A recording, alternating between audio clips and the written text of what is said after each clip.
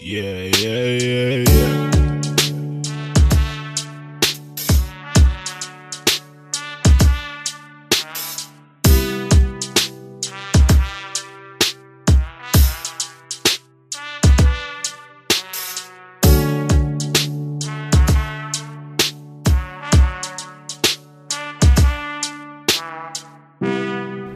Hey guys, my name is Alex, and you're listening to the 1000 Movie Project podcast, where it is Wednesday afternoon, it is 11:30 in the morning, and I feel like I have to do that introduction at a whisper, because my next door neighbor is on the other side of this wall, and he works from home, and he does like very professional shit, and he's doing like conference calls and things, and I'm gonna feel ridiculous if he's like, oh, the bag boy has a podcast. But yeah, I got another day off, and it's not something I should be celebrating. I am celebrating it, and I feel great. I feel really rested. I feel like it's been a very productive day. I should not be celebrating it because it's the byproduct, and everyone is having to deal with it, of business being very slow.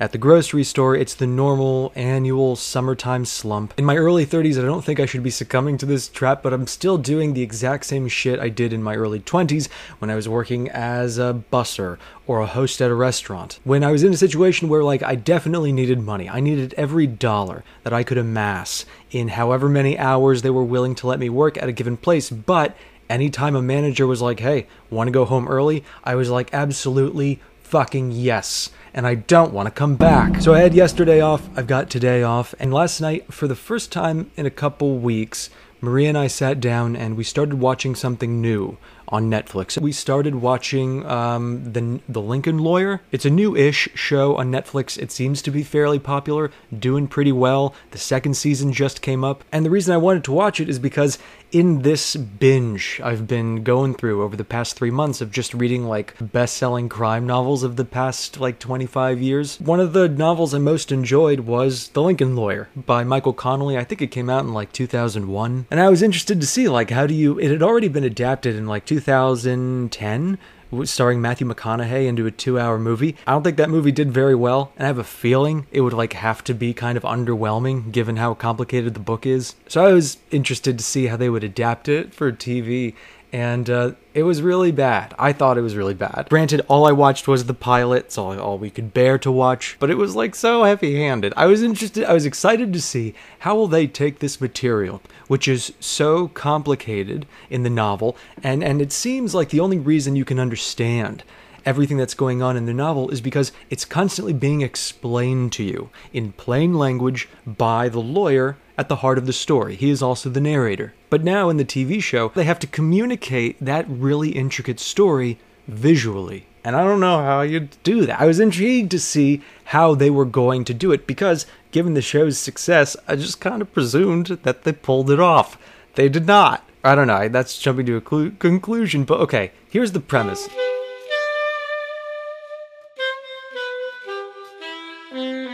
Premise is there's a lawyer named Mickey Holler, and Mickey Holler has Lincoln Town Cars. He does a lot of his business out from the back of his Lincoln Town Car because he's constantly having to drive around LA to meet with his clients at various courthouses, various prisons. The protagonist is very believable. He's not particularly likable, but it's that compelling kind of story where you're like, okay, here's a piece of shit kind of person, and his shitty behavior puts him in a situation where he now has the very urgent opportunity to do the right thing. It's really complicated. It's really interesting. But so, I could tell right away, the show is going to be bad from the first scene. And the first scene goes like this. Not the cold open. The cold open, which is just supposed to be a teaser or a hook. It's 30 seconds long, and it shows some old dude in a business suit. I guess he's a lawyer, and he's creeping around a spooky dark garage, and then he gets in his car, and a faceless person comes up to his car and shoots him in the head. It's violent, it's abrupt, we don't know who these people are, there's no drama, it's not very artfully presented. It's dumb, but I get it, because this is a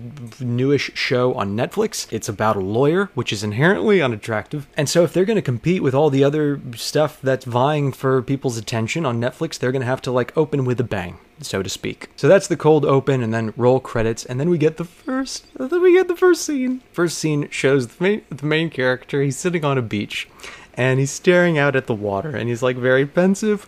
He's having a personal moment. And so what's this image conveying? This very slow zoom on his face while he's having flashbacks to some moment of thrashing in the water. It's conveying that our protagonist is tormented. Our protagonist looks calm and appreciative of nature, and now with these spliced images of him thrashing in the water, we know that he's got some kind of trauma. So it's like a cliche shot, but it, again, very quickly, very succinctly, and entirely visually, it communicates something about the character. Then his phone rings, and he answers the phone, and it cuts to a shot of the woman who is calling him. A petite, blonde woman in a cafeteria. She's dressed professionally, and she's turning toward the camera, and she's walking toward a table, and she says into the phone something like, "Mickey, you're the most important lawyer in Los Angeles. Where are you?" And then it cuts back to Mickey, and he's like, "I'm at the beach, I don't know, I forget her name. I'm at the beach, Lorna, and don't talk to me like that. You're not my wife anymore." And then it cuts back to her, and she goes, "That's right, I'm not your wife anymore, but I'm the person in charge of keeping this law practice afloat. And besides, you have to be in the chambers of Judge Horrell later this morning." And then it cuts back to Mickey, and he goes, "The Chief Justice?" And then she says, "That's right, the Chief Justice. And you're the most important lawyer in Los Angeles. And I'm your ex-wife, and also your employee." It was so bad. It was so heavy-handed. Awkward, uncomfortable dialogue, exposition dumping. But at the same time, the premise is like classic TV. It's about a maverick, likable lawyer who solves crimes.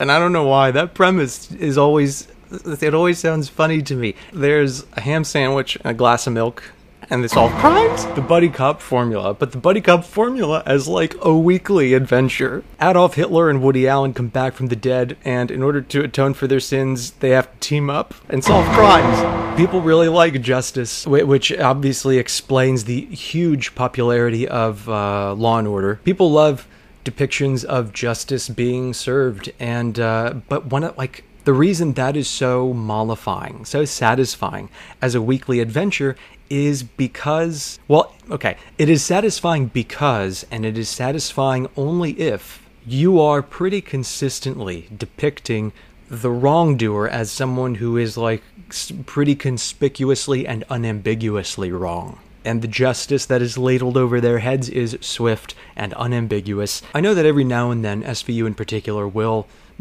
pursue a kind of morally ambiguous story, or they'll leave you dangling at the end of an episode, not always in the most artistic or gratifying way. But it's cool that they go in that direction. And also, if you're a major franchise specializing in this kind of story where good and bad are clearly demarcated and the bad guy gets punished and everyone has that kind of moral itch scratched, and it is hugely popular and millions of people are watching it on a regular basis, that's because it corresponds, it aligns with their own sense of what is right and what is wrong and how justice works. But people's sense of right and wrong and how justice works, it's a thing that, it could be fortified in the base of their identity, it could be something they believe in very strongly, but in the course of anyone's life, and you don't even need to be leading a very dramatic life for this to be the case, your notion of right and wrong and what is proper and what is improper, they're going to be challenged all the time. They're going to be challenged when things don't go your way. They're going to be challenged when you are wrong, and then confronted with the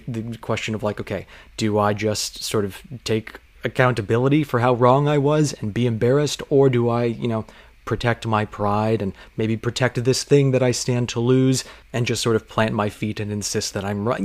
The ideological foundations on which we sort of build our identities are constantly being threatened by things that are in the news and by things that are happening to us in the workplace, at home, which is why, and I know this is not a very popular fucking thing to say, but I do kind of sympathize with, like, I don't want to say right-wing extremists, I sympathize with, like, the good people who live everyday plain lives, who get seduced by a cultish sensibility, because what a cult does pretty much all the time is they go to people who are sort of drowning, kind of like Mickey on the beach gazing out at the ocean in the opening shot of Lincoln Lawyer. They're drowning in that very visceral firsthand confrontation with just how fucking multifaceted and complicated life is. How much is demanded of you as a friend, as a citizen, as an employee, like all these responsibilities that just pile up and pile up and pile up, and having to like resign yourself to this idea that you can only be really good at a few things. There's a lot of shit you have to do every day for the rest of your fucking life, but you can only be good at a few of them, which means that every single day you're going to fail at something. And this humbling shit comes at you from every direction, and they pile up day after day. Oh, you did this wrong. Now you got to pay a fine for it. Oh, you did this wrong. Now you're getting a write-up at work. Oh, you did this wrong. Now you have to spend 3 hours in traffic because you made one wrong turn. You chose the wrong exit. When you make these little mistakes, it's almost an act of like animalistic self-preservation on an emotional level to start saying, you know what, it's not me. It's external forces. Because it really is fucking difficult to try to take accountability for all of those mistakes and learn from all of them simultaneously without, just having to stop several times in the course of a week and ask yourself, like, is this all me? Because it's painful to think that you might be so inept. But you're not inept necessarily. You're just human. And there's just a lot that's demanded of you, and you can't be on top of all of it all the time. I mean, I did a podcast like 3 years ago about a colleague of mine. I think I called him Patrick. That was not his name. But this dude was in his mid-50s, and he was working for like, $16 an hour in this tutoring center with me. And when he would talk about his life, things he wanted to do, he would talk as though it had passed him by. There was a bit of whimsy about the way he would talk, a bit of remorse, as if he didn't still have 30 years to live. But putting that aside, if the conversation went in such a direction that he was prompted to sort of explore where things went wrong in his life, he would tell you like the biographical data of where he went and what he did, and then he would come back again and again to his high school baseball coach who refused to sign off on something that would have gotten him a scholarship to go to a particular school where he would certainly have been picked by the MLB, and then he would have been a millionaire. It's a pretty outlandish chain of events that he imagines was like right there in his grasp. He'll tell you that story again and again.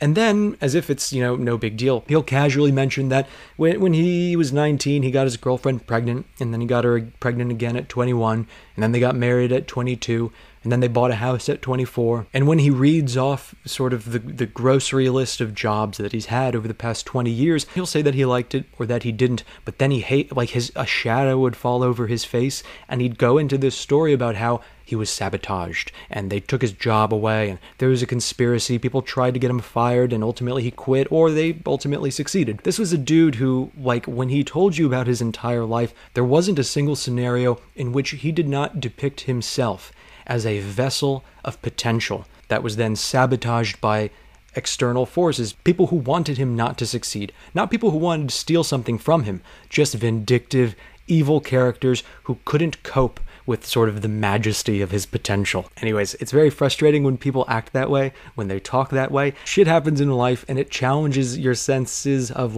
justice and what is right and what is wrong. And when you keep fucking shit up and doors seem to constantly be slamming shut in your face, I think everyone has moments where they start entertaining the idea of cutting through red tape, of pursuing and capturing the thing they want in not exactly the most ethical way. Not necessarily oh, I really want this TV. I'm not able to get enough hours at my job to save up for it. I'll just steal it. That's one example. It's very black and white, and not many people think that way. But for instance, you've got a small business and it just opened up and now you're starting the social media page. It's kind of embarrassing to be pitching your services when you have no followers, so maybe you just buy a couple thousand. I wouldn't say that's immoral, but arguably, if you're a small business and you know that your follower count is going to give the impression of people who have gone to your business and been satisfied with the service, that's a little misleading to go ahead and buy followers. But if you're in that situation, I think it makes a lot of sense. And I don't think anyone would really grill you about being dishonest if you were to say, look, I'm a fucking small business and I'm just trying to get my shit off the ground. I'm a hard worker, I work honestly, but I just need to sort of cheat here just to get one little leg up and no one's going to get hurt. And if you're running a show like Law and Order or NCIS or presumably The Lincoln Lawyer, you are performing a service that is arguably more than entertainment. It is arguably, it's a bit of a stretch, but you could say that when it comes to people's media consumption, that the people who are tuning in weekly for these stories that reinforce and secure their sense of what is right and what is wrong, they're almost consuming it as like part of their media diet. Not just an entertainment, some fleeting thing to which they're going to give 90 minutes of their attention or 30 minutes of their attention, but something that actually stays with them. Something they sit down and tune in for almost in sort of the second nature way that after a while you start popping your multivitamin in the morning. There's a philosopher named Slavoj Žižek. He's a funny dude. He's got these mannerisms. I should do an episode about him. And he talks about like communism and pop culture. And there was one point, and I forget where it was, but he argued that like part of the reason that sitcoms are so rewarding and so popular is because you get home at the end of a long work day, a sitcom comes on at an hour in the evening where you've already eaten, you've already showered, you're pretty much ready to go to bed, and then not only does the sitcom come on and bring entertainment into your living room, the sitcom, ostensibly filmed before a live studio audience, it actually laughs for you. It applauds for you. It doesn't even burden you with the mental effort of trying to parse the jokes from the dramatic parts. It actually cues you with canned laughter and canned aww. And I think his point there is that it scratches the same itch that like fascism scratches, which is, as we're just talking about, or as I'm talking about into a microphone. Every day you're beset with all this ambiguous shit, really discouraging shit, and things that are entities trying to tell you that you fucked something up, that you were supposed to figure this out, get this task right, and you didn't do it. And wouldn't it be so much easier, wouldn't you feel so much better if someone just came into your life and told you what the fuck to do and how to do it and how to behave, where to go, where to live, who to marry? Anyways, the thing I like so much about the Lincoln Lawyer books, that book series by Michael Connelly, is that they explore the ambiguities of the system, how the legal system in many ways becomes the parasite that is larger than its host. Last year,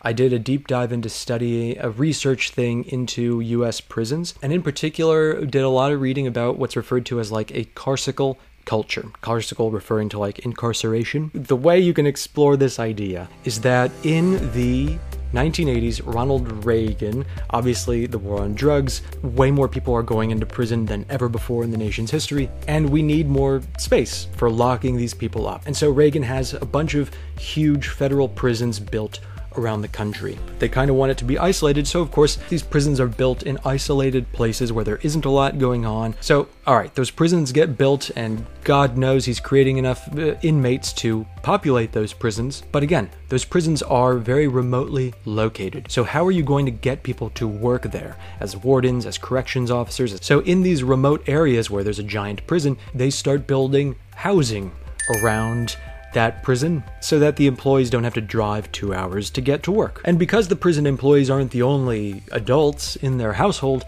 suddenly small businesses start showing up here and there around the prison. And then when it's clear that there's something of a commercial community here in this small town, in this remote region around this prison, some of the big box stores start to show up. So there's a Kmart now, and there's a Walmart and a Sears, and where there's big box stores, fast food follows shortly after that. So now in this very remote place there is a prison, and then around the prison, at some distance but still, around the prison, there are housing developments. And then among the housing developments there are small businesses, and among the small businesses are big businesses and restaurants. And over the course of like 5 or 6 years, suddenly you have an entire community, an entire city, an entire economy that has at its center a massive prison. And if that prison closes, this community will not function. This community's economy will collapse. And it's not like people could just pick up their shit and move to the next town and start over. If the economy collapses,